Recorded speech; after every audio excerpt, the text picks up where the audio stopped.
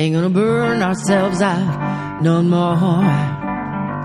Ain't gonna burn ourselves out no more. Got each other on our side, plus all the folks at Fried, the Burnout Podcast with Kate Donovan. Fried, the Burnout Podcast. Hello, Fried fam. Today, I get to do something that I've been wanting to do for a very long time. Those of you who have been around the podcast for the entire 4+ years know that I love digging into the research, and I want to bring you tools and ideas that are research backed so that I'm not just talking about random things that you're like, maybe that worked for Susan down the street, but that's not on my list today.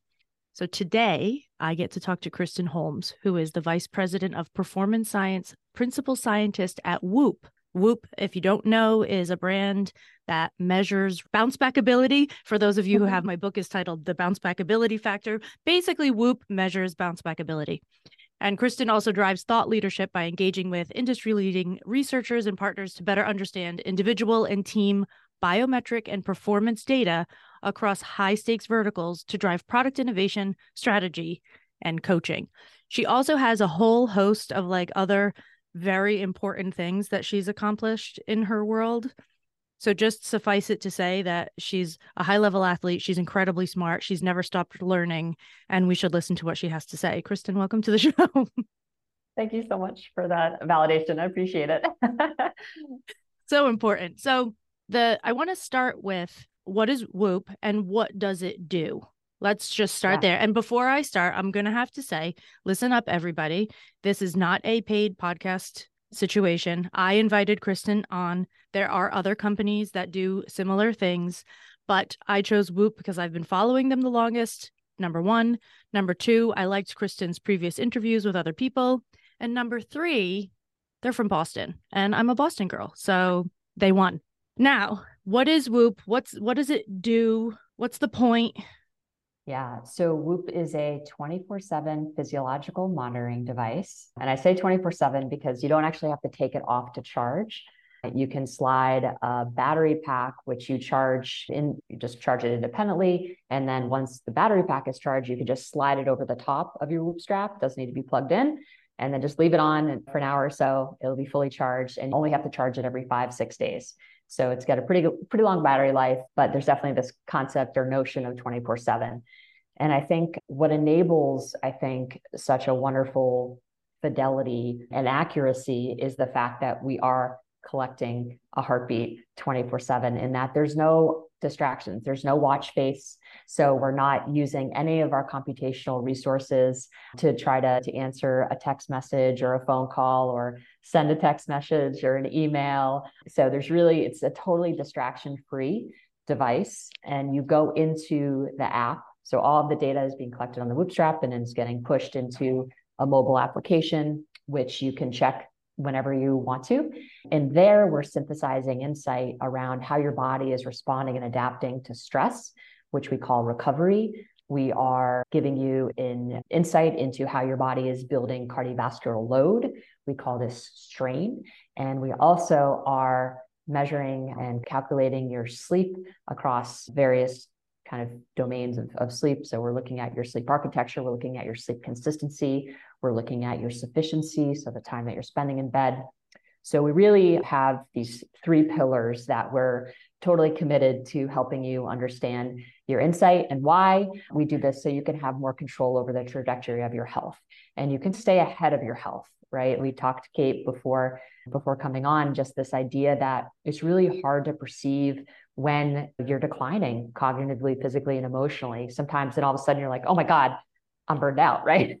and that actually does manifest in your sleep. It does manifest in your recovery. It does manifest in your ability to build load in a functional way. There are signals, right, prior to that drop off the cliff, that if you have these data, you can pay attention to and you can course correct before you get to a point where you're at a point of no return. This is the thing that I love so much. And these things have been out for a few years now, different measures of heart rate variability. And the Heart Math Institute has been doing this for many years, right? And it's something that I talk about it in my book, which was released years ago. I wrote it in 2018. So it's not that we haven't talked about it around here, but I haven't pushed it for a couple of reasons. One, because I had, up until recently, a little bit of fear around depending on technology to tell us how we're feeling. And this, because I do believe that having a higher level of interoception, of an ability to read your own body and be in touch with yourself, is long-term really what you need. You need to be able to notice that you're thirsty and have something to drink. If you can't do that, then we can't keep you stable. And so I was afraid of that interference a little bit. I didn't want to push people towards something that would take them away from what they're feeling. And at the same time, I've been really delineating this difference. I'm one of the only voices in the burnout world that does this, delineating this difference between burnout prevention and burnout recovery. And there's a lot of people that are like, I just want to focus on prevention. I just want to focus on prevention. And I keep telling them that it's hard to focus on prevention because of this thing that you just mentioned, right? We decline cognitively and physically at a slow rate, slow enough that we don't necessarily notice. Yeah, it can be slow and insidious. Yeah. So I think to address the first point, I totally understand. Like, I think building that somatic awareness is so important. And when you think about the factors of human performance, it's the internal load, external load, and subjective load, right? Like understanding. When I was a coach for 13 years, I was a head coach, right? And I was collecting tons of data, right? So I could make better decisions and keep my athletes healthy and be able to understand what the load I was putting on them, like what that was actually doing to them. So I was collecting lots of data, but I always asked them how they felt. And that's so important to stay connected to that. That said, as someone who's very aware of the interference, right? I think for me, when I was coaching, it allowed me to have deeper conversations with my athletes. So we could pinpoint that, oh, you know what, how I'm training you is what's pushing you into the ground, because you know what, you're sleeping really well. You're doing these other things that we know ladder up very directly to performance. So technology allowed me, and the data that was coming through those technology allowed me to, I think, treat my athletes more humanely and keep them safe and ask better questions, and frankly, just have a better relationship. Because I think sometimes like how we feel might not always correlate with the data. I think that's what's exciting about technology. And I think the science is there to say, hey, you know what? 3 days before you actually have COVID, Whoop can tell. We have a COVID app, and that was really important now. And I think it was important, obviously, when we were trying to self-isolate and not infect other people. So I think there is an incredible opportunity to have data that helps you understand if you're actually getting sick before you even have any symptoms, right? And that's what we're talking about here, right? Is this predictive kind of capacity that allows you to course correct so you don't get to a point where you can't recover, or recovery is going to take twice as long, right? You can start to see, oh, wow, you know what? My sleep is really fragmented. I'm spending time in bed, but I'm waking up not quite so refreshed. Oh, I can see that my disturbances during sleep went from 10, which is my average, to 30. Okay. What am I doing? So instead of getting to a point where I'm totally burnt out because I have gone from 10 to 30 because I have unmanaged stress during the day, or I'm going through relationship issues, things that I maybe have been pushing under the rug and not addressing directly, are going to rear its head in a profound and potentially dangerous way. So for me, the science is so good right now that why guess?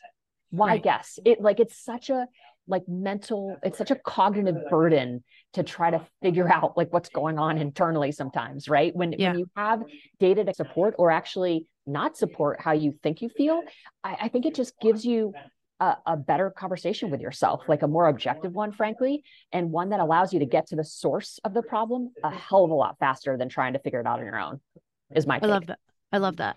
One of the things that you just mentioned was this sort of these three pillars of internal load, external load, and subjective load. I would love for you to break those down for people, because my listeners are very in tune with a lot of the stress science, but sometimes we use language that they're like, wait a second. So can we break that down? What is internal load? What is external load? And what is subjective load? Yeah. And this kind of comes from sports science. Yeah. So internal load is really your heart rate variability, everything that's happening, the load that you can express through biomarkers, and whether and how your body is adapting or not adapting is the end goal of having access to those biomarkers. External load is power, force, kind of velocity, like my change of direction, my acceleration. That's external load. And then subjective load, of course, is just how do I feel? And that can be questions like, how much energy do you have today? Did you sleep well? Do you feel optimistic about the future? So those are subjective measures that can give us some insight into how the athlete is feeling in that moment. So if we were going to use this in a non-athlete framework, then internal load would still be the same thing. We're talking about measurable shifts in physiological functioning that can let us know how hard the body is working at any given moment in time. Perfectly the said. External load would be more of like how you're responding to your workload. Instead of pivoting your body, you're pivoting your stress somewhere. Yeah, exactly. So there are lots of technologies out there that kind of measure external load objectively. Catapult comes to mind. That's the technology that I used when I was coaching, and you can use that to see how efficient is the athlete working, like from a biomech perspective. Are they moving in a way that is close to their baseline optimal or whatever? Yeah. And then from there you can infer their efficiency, you can infer their recovery, you can have some more insights. But that's really just a snapshot of just during the training session.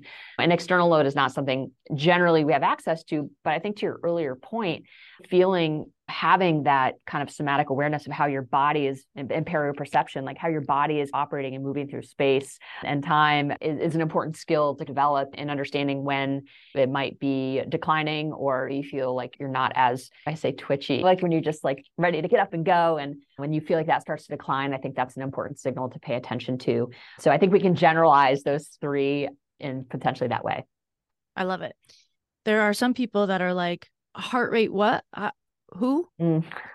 So can you explain in the most basic terms possible what heart rate variability is and why it would matter to people who are experiencing burnout? Yes, absolutely. So heart rate variability is most simply is the time interval between beats. You want to have, the more variability you have between heartbeats, the more able your body is to respond and adapt to external stress. When I am highly recovered and I feel great, I can adapt and respond to my environment in a really functional, proactive, anticipatory way. And that would mean my heart rate variability is probably really high. If I am not able to respond and adapt to my environment in a functional way, you would have a lower heart rate variability. And again, understanding your baseline and then understanding how environmental, sociocultural, like all different kind of factors might actually influence your heart rate variability is really important, like your baseline. But having that baseline, you can see again how these factors might be influencing the trajectory of your heart rate variability. It is modifiable. It does go down incrementally with age, but your lifestyle can definitely shift your heart rate variability to the positive or to the negative. So with folks who are experiencing burnout, they are essentially chronically activated, right? Their nervous system is chronically activated. So they've got high sympathetic activation, and heart rate variability, while it's a function of the heart, it actually originates in the autonomic nervous system. And I think for folks who are listening, it's so important to understand the autonomic nervous system, especially if they're trying to conquer burnout and prevent burnout. Basically, your autonomic nervous system has two branches, your sympathetic and parasympathetic, and they're both competing to send signals to the heart. When you are recovered and managing stress and your lifestyle in a functional way, your heart's going to be more responsive to what your nervous system's asking it to do. The less recovered, the more muted that signal is going to be, and the less adaptive you're going to be. And this manifests in all sorts of ways: compassion and empathy and just tolerance, your level of irritability, and then just too high of a heart rate. Your heart rate is just coming at a higher pace than it should. You're activated when you actually should be deactivated. So I think, so that's basically what heart rate variability is. And we can dig into more how that might manifest.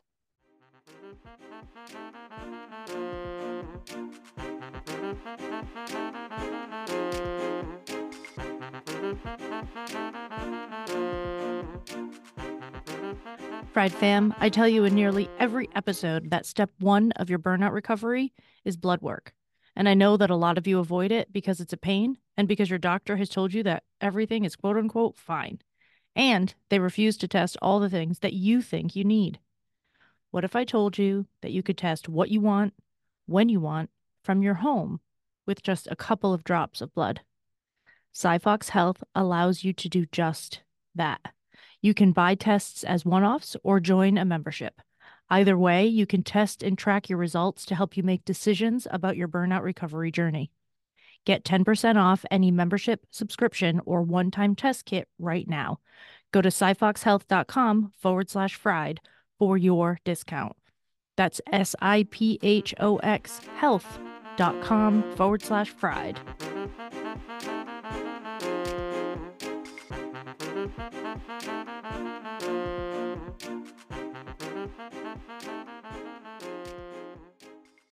I think one of the things that sometimes is confusing for people, and please correct me if I don't have this right, but one of the things that becomes confusing is that it is really dependent on, like you said, your baseline and where you're going from your baseline today.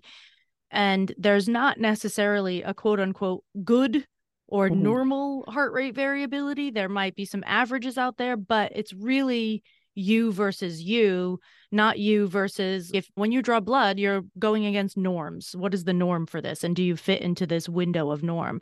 But with heart rate variability, from what I understand, you're just getting your measure. That's exactly right. So is that confusing for people? I think I think what can be hard is I come onto the platform, let's say I'm 38 years old and my buddy is 38 years old and she's got a way higher HRV and mine is like way lower. Let's say we just both got onto the Whoop platform.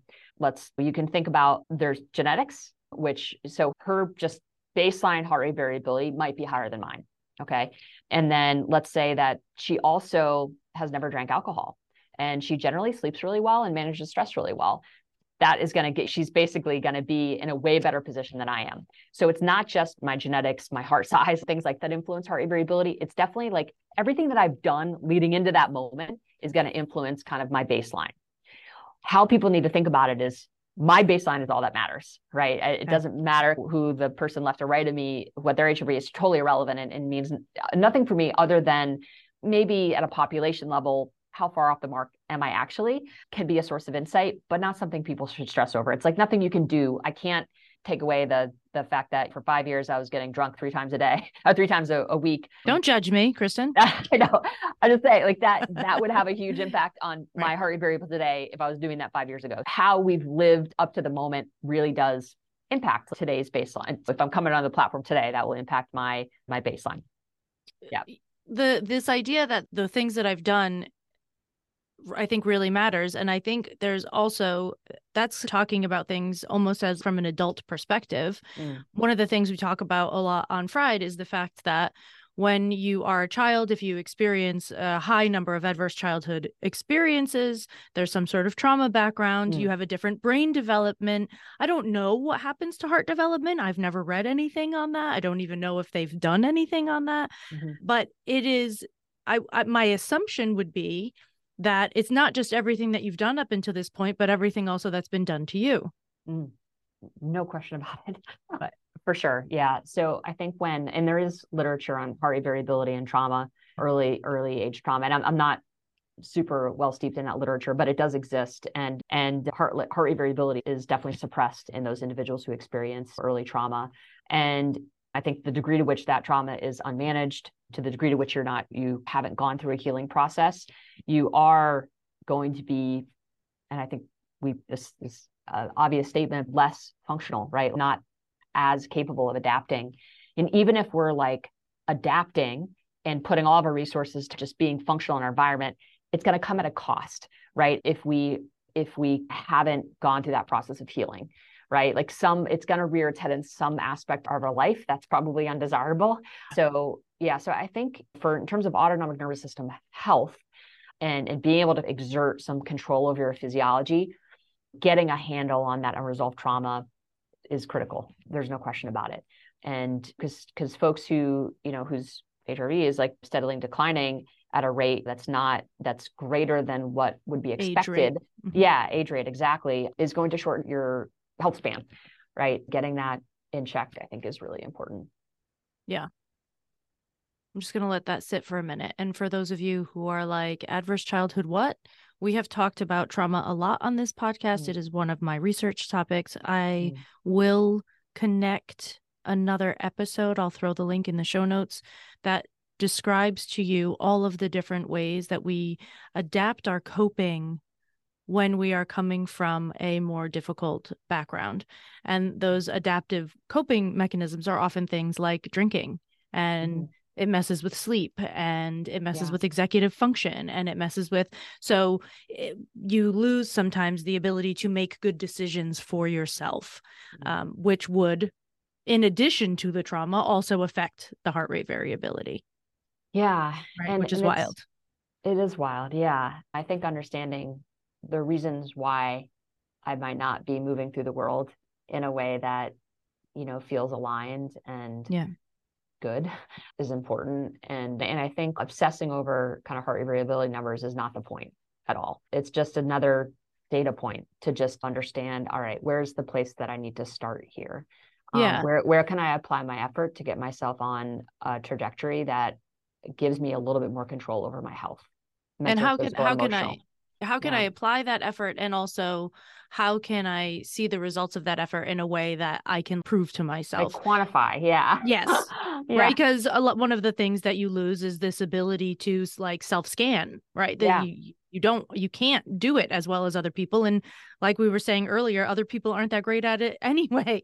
So if people are not great at it anyway, then this could really be something that you could lean on in a big way. So this will be now, in prepping for this conversation and reading into more of the newer research than I read for my book 5 years ago, this will be the first time, I think some of my podcast listeners will faint when I say this will be the first time that I'll say we might actually be able to work on burnout prevention. Because as a general rule, I think burnout prevention is bullshit. Because people don't notice until it's too late. And when it's too late, you need a different set of skills. Burnout prevention is stress management, but recovery requires getting in touch with the autonomic nervous system, it's a completely different ball of wax. There might be some things that overlap, sure, but they require a different approach. It's like taking an athlete and prepping them for a 5K or bringing them back from injury. They're very different processes, right? So I think that's important for my listeners to know that knowing that the science is going where it's going and that it's getting better and that there are people like you that are constantly digging into it and constantly trying to make it improve makes me think that we could actually get to a point where we are really and truly doing real burnout prevention. I think so. Is wild. It is wild. And I think it's really understanding what are the levers that we can control that really ladder up to our psychological functioning and our physiological health. And you can link to it. It was published in Military Medicine in May, but it was basically what I was trying to understand. The U.S. Army came to us and they were like, this is Army Alaska. They had the Ellendorf base in Anchorage, lots of mental health issues. And obviously Arctic environment, there's so many challenges in Arctic Alaska from just the environment, the harshness, the light. You've got tons of light in the summer, very dark in the winter. So circadian rhythms are generally kind of misaligned, right? And then you've got modernity where you have access to artificial lights all the time. And that's a whole nother set of problems that we're all facing. But for Army Alaska, like they're really trying to figure out, okay, what might be the source of pain. And what we saw in the results is that there was one behavior that really bubbled up as being predictive of or strongly correlated with psychological functioning. So this is workplace resilience. This is people feeling like they have more control over more control in their life in general, people who are feeling more positive and better mood. So the one behavior was sleep-wake time. and having consistent sleep-wake time. And we know from other literature that really unstable sleep-wake time is a relationship between unstable sleep-wake time and suicide, suicidal ideation, self-harm. So the one kind of behavior that you can pretty much guarantee across the board there is that they're going to have really unstable sleep and wake times. That is, it's going to vary a ton from day to day. In terms of kind of thinking, okay, how do we prevent burnout? Number one, try to stabilize when you go to bed and when you wake up. And for shift workers, who are probably a huge portion of folks who are in your population, this is obviously a very hard thing to sort out. But there is a taxonomy. If you can't stabilize when you go to bed and when you wake up, there are other cues that our circadian rhythm feeds off of, environmental cues that can help offset the fact that you can't go to bed and wake up at similar times. And that is time restricted eating, for example, like eating what would be your biological day, getting as many of your calories during the biological day as you can. And then at night when you're awake, just concentrating on like high protein source, but really trying to take that burden off your body to try to digest big meals when you shouldn't be eating, right? When your body isn't prepared to metabolize food, right? That creates a ton of stress, huge load on your body that leads to metabolic dysfunction and all sorts of things. There is hope, I think, for our night shift workers, understanding, okay, if I can't do this, what's my next thing? And then just managing stress proactively is so massive for everyone, right? Like negative stress accumulation will rear its head in sleep. It will rear its head in your sleep onset latency. So how quickly you can fall asleep at night. You might be so exhausted that you fall asleep, but you end up with a really fragmented sleep. You wake up unrefreshed, unrestored. And a lot of that has to do with kind of the circadian behaviors. So stabilizing when you go to bed, when you wake up, viewing sunlight as much as possible, within 20 minutes of waking up, as much during the day as possible, and then managing stress proactively throughout the day. That is building in breath work to break up these patches of stress, minimizing the sedentary behavior, right? So getting up and walking around every 30 minutes or so, or just standing up from your computer and just working standing up. Shift your hips a little bit, move your feet. These are just little things that can go a long way in terms of prevention. All right, so I'm going to recap that, everybody. So I want you to pay attention, because these are things that you can do that are free in your life on a day-to-day basis that will, on a physiological level, improve your resiliency to stress and your recovery. Number one, regulating your sleep cycle as much as possible. So falling asleep around the same time every day, waking up around the same time every day. Obviously, if you can, if you're not a shift worker, there are other solutions, right? But, and what I heard you say in another space was to try and keep it within a half hour when you can. And of course, there's going to be some nights that are a little different, but if you're looking over the course of a month or 2 months or 3 months, that you are generally within this sort of half-hour range at night and half-hour range in the morning is one of the most, I've heard you say it. I don't even know. I heard your voice a lot over the last few days. I've heard you say this over and over and over again. Let's try and do that. And it will make a huge difference. I don't think I can underscore enough. Like it bubbles up in every single piece of our research, from glucose research to metabolic dysfunction research to the mental health research. We had another paper that basically found prior sleep-wake behavior predicted people who predicted mental health during COVID. So the folks who, it was actually a buffer. So it is like, you mentioned the word resilience, like you want, it's just try to do this behavior as often as humanly possible. And you will literally, your body becomes aligned internally. So there's less friction to digest your food. There's less friction, your body, less friction, more exercise capacity, more capacity to move. It impacts every cell, tissue, organ in your body, and is such an important element. I can't underscore it enough. Stabilizing sleep-wake time. I think making sure one of the behaviors that's important to recognize in order to facilitate this, relates to melatonin, is that morning light. So oftentimes people don't relate. They're like, oh, I'm trying to go to bed consistently, but I can't fall asleep. And that's to do probably with the fact that they are not seeing light within 20 minutes of waking up. Figure out when you want to fall asleep and then back that up, or figure out when you want to wake up, and then view as much light as possible as soon as you wake up. And then your body will naturally fall asleep when it wants to fall asleep. And it will release some melatonin, which is the sleepiness. So that kind of process is really important. And the second piece of that is making sure that you're limiting your light in the lead up to bed. So within a couple hours of bed, dimming your environment and ensuring that you don't have a lot of natural light coming through the retina, which is going to tell your cells, your organs, your body, tissues in your body that it's time to be alert and it's time to perform. When you release cortisol, adrenaline, epinephrine, right, which are the stress, right, the activation. So you want to try to make sure that's not happening. So the best way to do that is restrict the light and also ensure that your last calorie, the last food that you put in your body is a couple hours before you intend to sleep. This is something that became the morning sunlight, especially became really obvious to me. I heard Andrew Huberman talks about this a lot in his podcast. He talks about this constantly. Totally. And we started during COVID. We were like, we need a new exercise routine. We need something new to do. We have time to try something. What are we going to do? We joined a rowing club, and you almost only ever row in the morning at sunlight, at dawn. It only happens at that time. And it completely shifted as a whole household, our sleeping patterns, because first of all, you're up early, so you're asleep early. But second of all, we had access to this early morning sunlight most days of the week. Mm-hmm. And so you fall into that pattern of your eyes are there in dusk and dawn and through this whole pattern. And so we started aiming for getting our dog out at the other end of the day, taking her out around dusk. And it really shifted so much for us. And it's not a simple thing to get up in the morning and row at 5:30. I'm not saying that's easy. However, having something that made that like you are outside in nature, you are in the light, you have to be looking at the sun or else you won't be able to see where you're going anyway. So having that sort of built into our lives made such a big difference. So that's lever number one is sleep quality. Lever number two, you said manage stress. And one of the things you mentioned was breath work.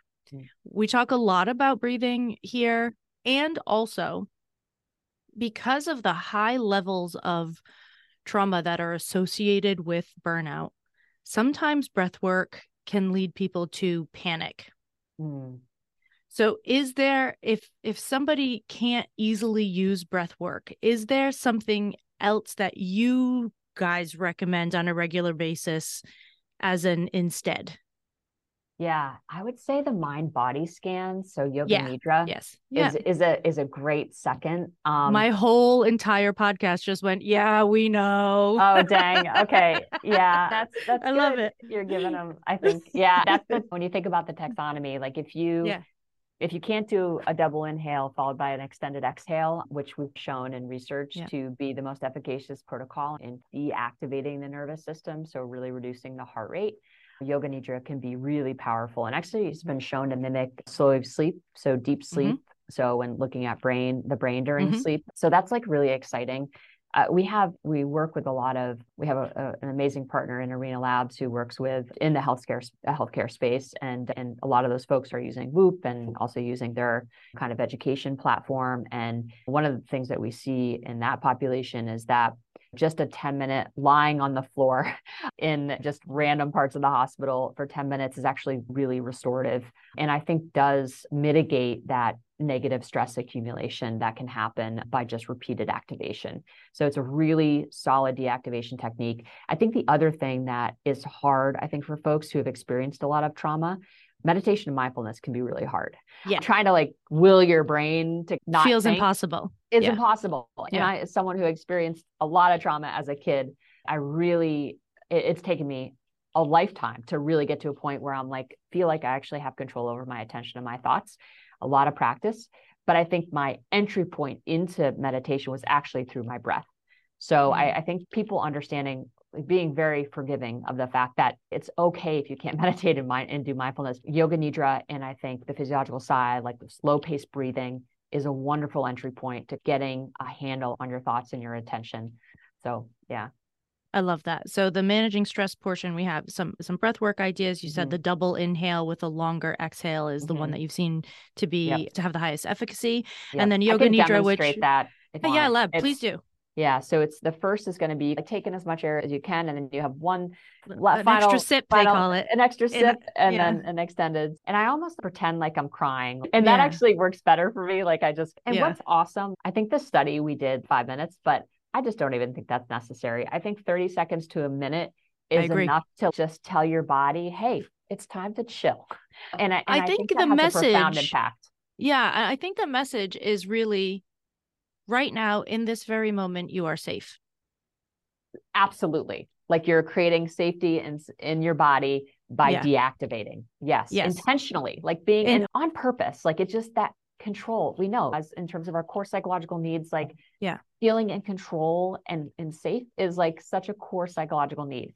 And this is a way, this is a path to that. Is being like I work with, so there's an outfit in Worcester. It's women who have experienced sex yeah, trafficking. And I can tell you that those women don't feel safe, right? A majority yeah, of the time, and right. are trying to find safe places, like little physical kind of safe Yeah. places, but feeling safe within their body is something that Working I on. kind of work with these women on. Yeah. And a lot of it is that interoception, getting them Yeah. reconnected to their body. And it's amazing when we've experienced trauma, how disconnected, and you know better than anyone, how disconnected you become Yeah. from your body. It is like you are operating, it's like you're an ocean away from your body. And it reconnecting with that gives you so much agency. I see these women just completely transform, and just they're feeling like they have something they can control. And that's always the pitch is, hey, your breath is always with you. And when shit hits the fan, like you can always return to that. Like you can always tell your system, I am safe. And doing that via breath work, I think is really powerful. I agree. So we have levers of sleep quality. I'm not tired at all today. Yep. Sleep consistency, which drives sleep quality, as does the stress medication. Yeah. Yep. And then managing stress. And what I just love about this, all of these things are free. That's right. Democratically available. Everything, all of these things are free. And the third thing you mentioned as a lever was interrupting a sedentary lifestyle, basically. Those were not the words you used, but that's basically what you were saying. And this is something that has shifted for me a lot since moving back to the States, because when I was still in Europe, I was a practicing acupuncturist. I'm seeing 40, 50, 60 patients a week. So you're on your feet all day long. And then I came home. I'm a writer and a podcaster and a speaker. So when I'm speaking, I'm up and about all day, but there's not a conference 5 days a week. There's a conference maybe one day a week, sometimes twice a month. And the rest of the time I'm podcasting and sitting and typing and writing books. That's what I'm doing. I can't believe how much my body has changed because of, I think, of course, American quality of food and also all this sitting. So this just interrupting your sitting, sometimes getting up every 30 minutes is like I'm not going to get up during this hour because the camera would be on my chest and that would make for an awkward video. But so I'm not going to do that right now. But even just interrupt yourself every time you can. I ended up putting a mini trampoline because my office is a cloffice. This is a 6x6 office that I'm in. And there's the guest room is behind me. No guest needs an office. It needs a closet this big. Yeah. So I put a mini trampoline in the guest room. And instead of just standing, I go out and get on the mini trampoline just to like really move things. I literally will jump 30 times and then get off, but at least something. Yes. So interrupting this, is there an ideal sort of pattern? Like you did mention every half hour, but is there like an optimal sort of numbers of interruptions or time frame for this? Yeah. So definitely the research suggests that interrupting sedentary every 30 minutes is ideal. So 30 minutes is the kind of the gold standard. And it's interesting. A lot of folks, they'll crush a 10K from 6 a.m. to 7:30 and literally sit on their ass for 9 hours. Yeah.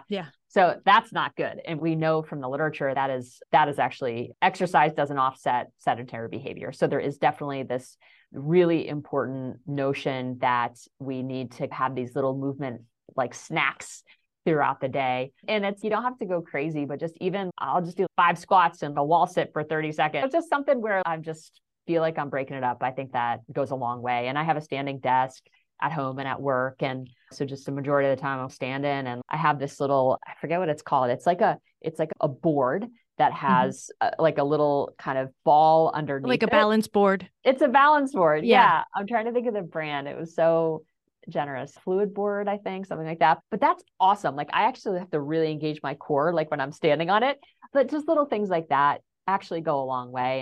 And we know from an all-cause mortality standpoint, sedentary behavior is a path to disease and low quality of life. So getting yourself moving is really important. And I think to your point, like modern life, modernity makes it hard, right? Like it's so easy to get food, right? And this is like from an evolutionary perspective, like we have to fight all the circuitry in our brain that's telling us to go and eat as much food as we can because we don't know when we're getting our next meal. That is not the case. We have to like actually rewire our brain to know that, hey, I'm safe. I'm gonna get food when I need to get food. It's okay. I don't need to like eat 3,000 calories right now in this one meal. So I think we have to fight that too.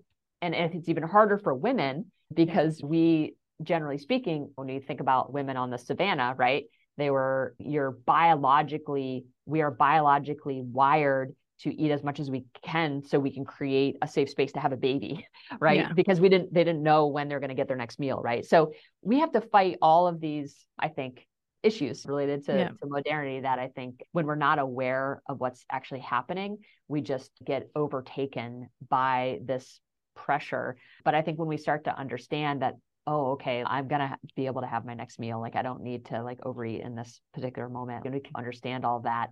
Then I think behavior change becomes a little bit easier. Yeah. Yeah. I think for women, it's also tough because we do have this caloric shift over the month. Just before our cycles, we need an extra 100 to 300 calories a day, I think is the stat. Yeah. I don't know why I would remember that, but yeah, it's like 200 calories. Yeah. Yeah. Ish. During our luteal phase. And so in the second half of our cycle, we're going to need more calories and we're trying to like beat it down. So we're trying to control it almost sometimes too much. And then we underdo it at times of our cycle where we might need a little bit more, which then leads to binging because we can't. So exhausting. No, it is. But I think that's where this information is like useful, powerful. Yeah. It's like during your luteal phase. So in the lead up to menses, after ovulation, that 2-week period leading into menses, like your body just needs it's a metabolically expensive time. And you don't need tons of more calories. It's just like an apple and a yogurt more a day. But that's not going to make you gain weight. That is going to actually help your body not get into a place where it then feels unsafe. I keep using unsafe because I think that's the perfect language to help people understand that, hey, if we're not fueling appropriately during these times, like your body is going to feel, it's going to increase your baseline heart rate. You're going to get into a place where you're like releasing adrenaline and cortisol and epinephrine. And you do that month over month. And all of a sudden you get to a place where, oh, wow, okay, my body is really not responding and adapting to stress at all. And neither is my brain. My memory is gone and I have no executive functioning and I'm not sleeping. And I think understanding the demands of the body during these different phases of the cycle for women is absolutely central. And sticking with the safe thing is really important to me because it is the number one rule that we follow all the time at Fried. So when we are in a coaching container, F stands for facilitate safety. That we always start with that. We talk about it a lot in podcast episodes. We always talk about it in one-on-one coaching. If we cannot, on some level, encourage your feelings of safety, we are failing. I love that. And it's so important to me and such a thing to really focus on and something that we don't learn growing up and is not talked about in common literature, is not just out there. So it's something that I feel like we really have to push. And if we can measure how safe our bodies feel using Whoop and heart rate variability, then holy shit. Yeah. Really. Yeah, we have this insane feature. It's called Stress Monitor. And we're still trying to figure out exactly what it is, but it's basically an algorithm that pulls in heart rate and heart rate variability.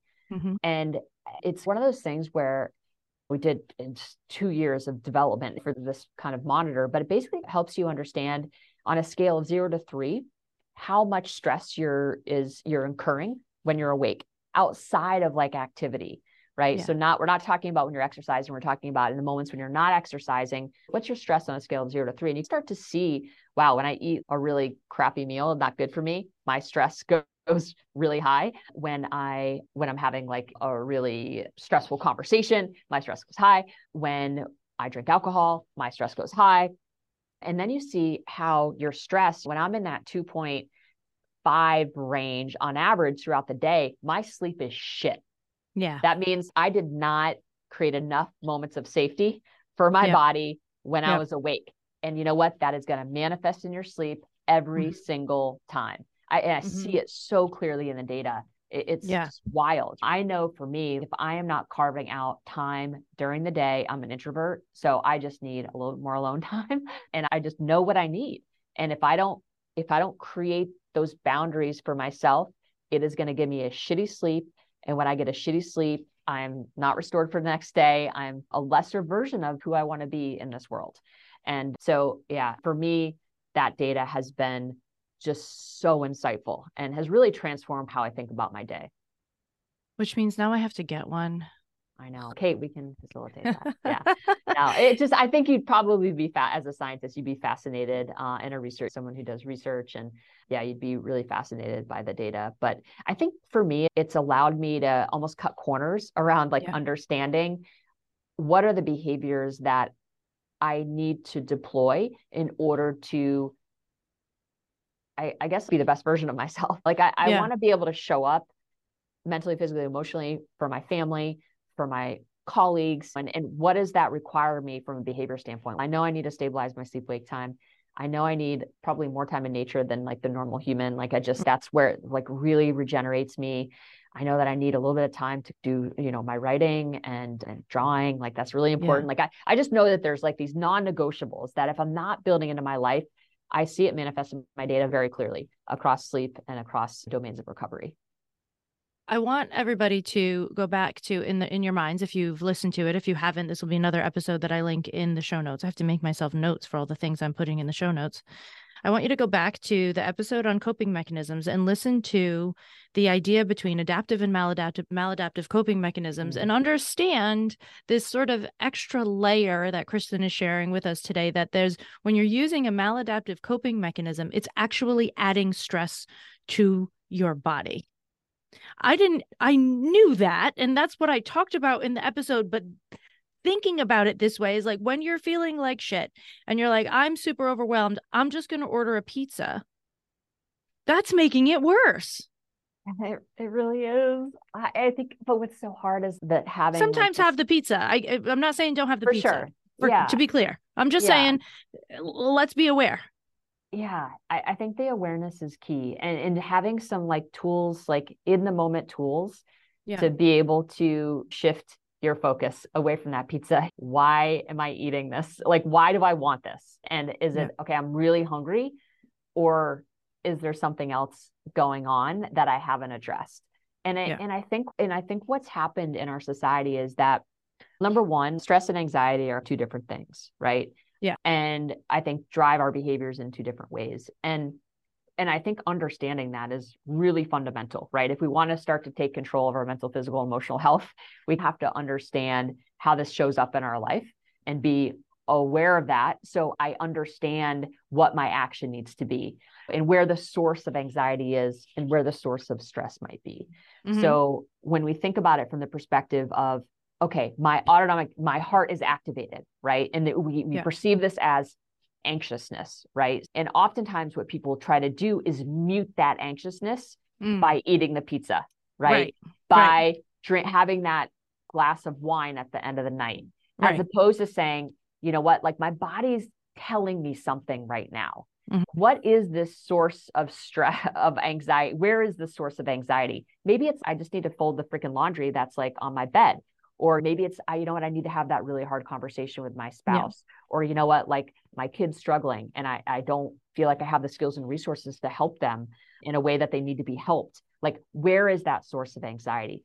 Reaching for the glass of alcohol or eating a pie pizza, like that is not going to solve that anxiety. And maybe you decide to go that route anyway, but go in it with an understanding and a consciousness, like a level of consciousness that allows you to maybe address it at some point, because it's not going to go away. So I think understanding anxiety and stress is more of like the kind of the chronic kind of nature of things that I think is more of less on demand in the way that anxiety is, and more of, I need to just create, and I go back to sleep consistency. How do I buffer myself? And how do I deal with that anxiety in a more proactive way is really how I've been managing stress day to day, day after day after day. The less I'm doing the behaviors that give me that stress resilience or that stress tolerance, the less capable I'm going to be managing that anxiety in the moment and making decisions that are adaptive versus maladaptive. Listen, Fried Fam, I am not done with this conversation, but our time is done with this conversation. I think the most important thing to know is that there are these levers that you can use to increase your stress resilience, sleep consistency, quality, managing stress, and moving more, just literally moving more throughout your day. Basic small things, not necessarily exercise matters, but not for this. I think that's a critical distinction that you made today. I want to thank you so much for coming on and sharing this today. I could ask you questions probably for about 8 hours because I just I have so many things that I still want to talk to you about, but I am really super grateful for this picture that you just gave us and for letting us know how Whoop can help people in that. And so thank you so much for taking the time and for coming on and for chatting with me. I'm so grateful. I think what you're doing to contribute to this space is it's Herculean. And thank you for having me on and for the platform to talk through some of these ideas. Of course. All right, Fried Fam, we're wrapping up another episode. What I want you to think about today is what is the easiest thing that we talked about today that you can implement over the course of the next week? Whatever you choose, whatever it was, make it smaller than you just chose, because I know that those of us that burn out, we tend to be high achievers and we tend to always want to do, I'm going to change all of the things at one time. Let's change one thing. I want you to change one thing and make it as small and as easy as possible so that it sticks with you over time. Fried Fam, be good to yourselves, please. Until next time. Ain't gonna burn ourselves out no more. Ain't gonna burn ourselves out no more. Got each other on our side, plus all the folks at Fried, the Burnout Podcast with Kate Donovan.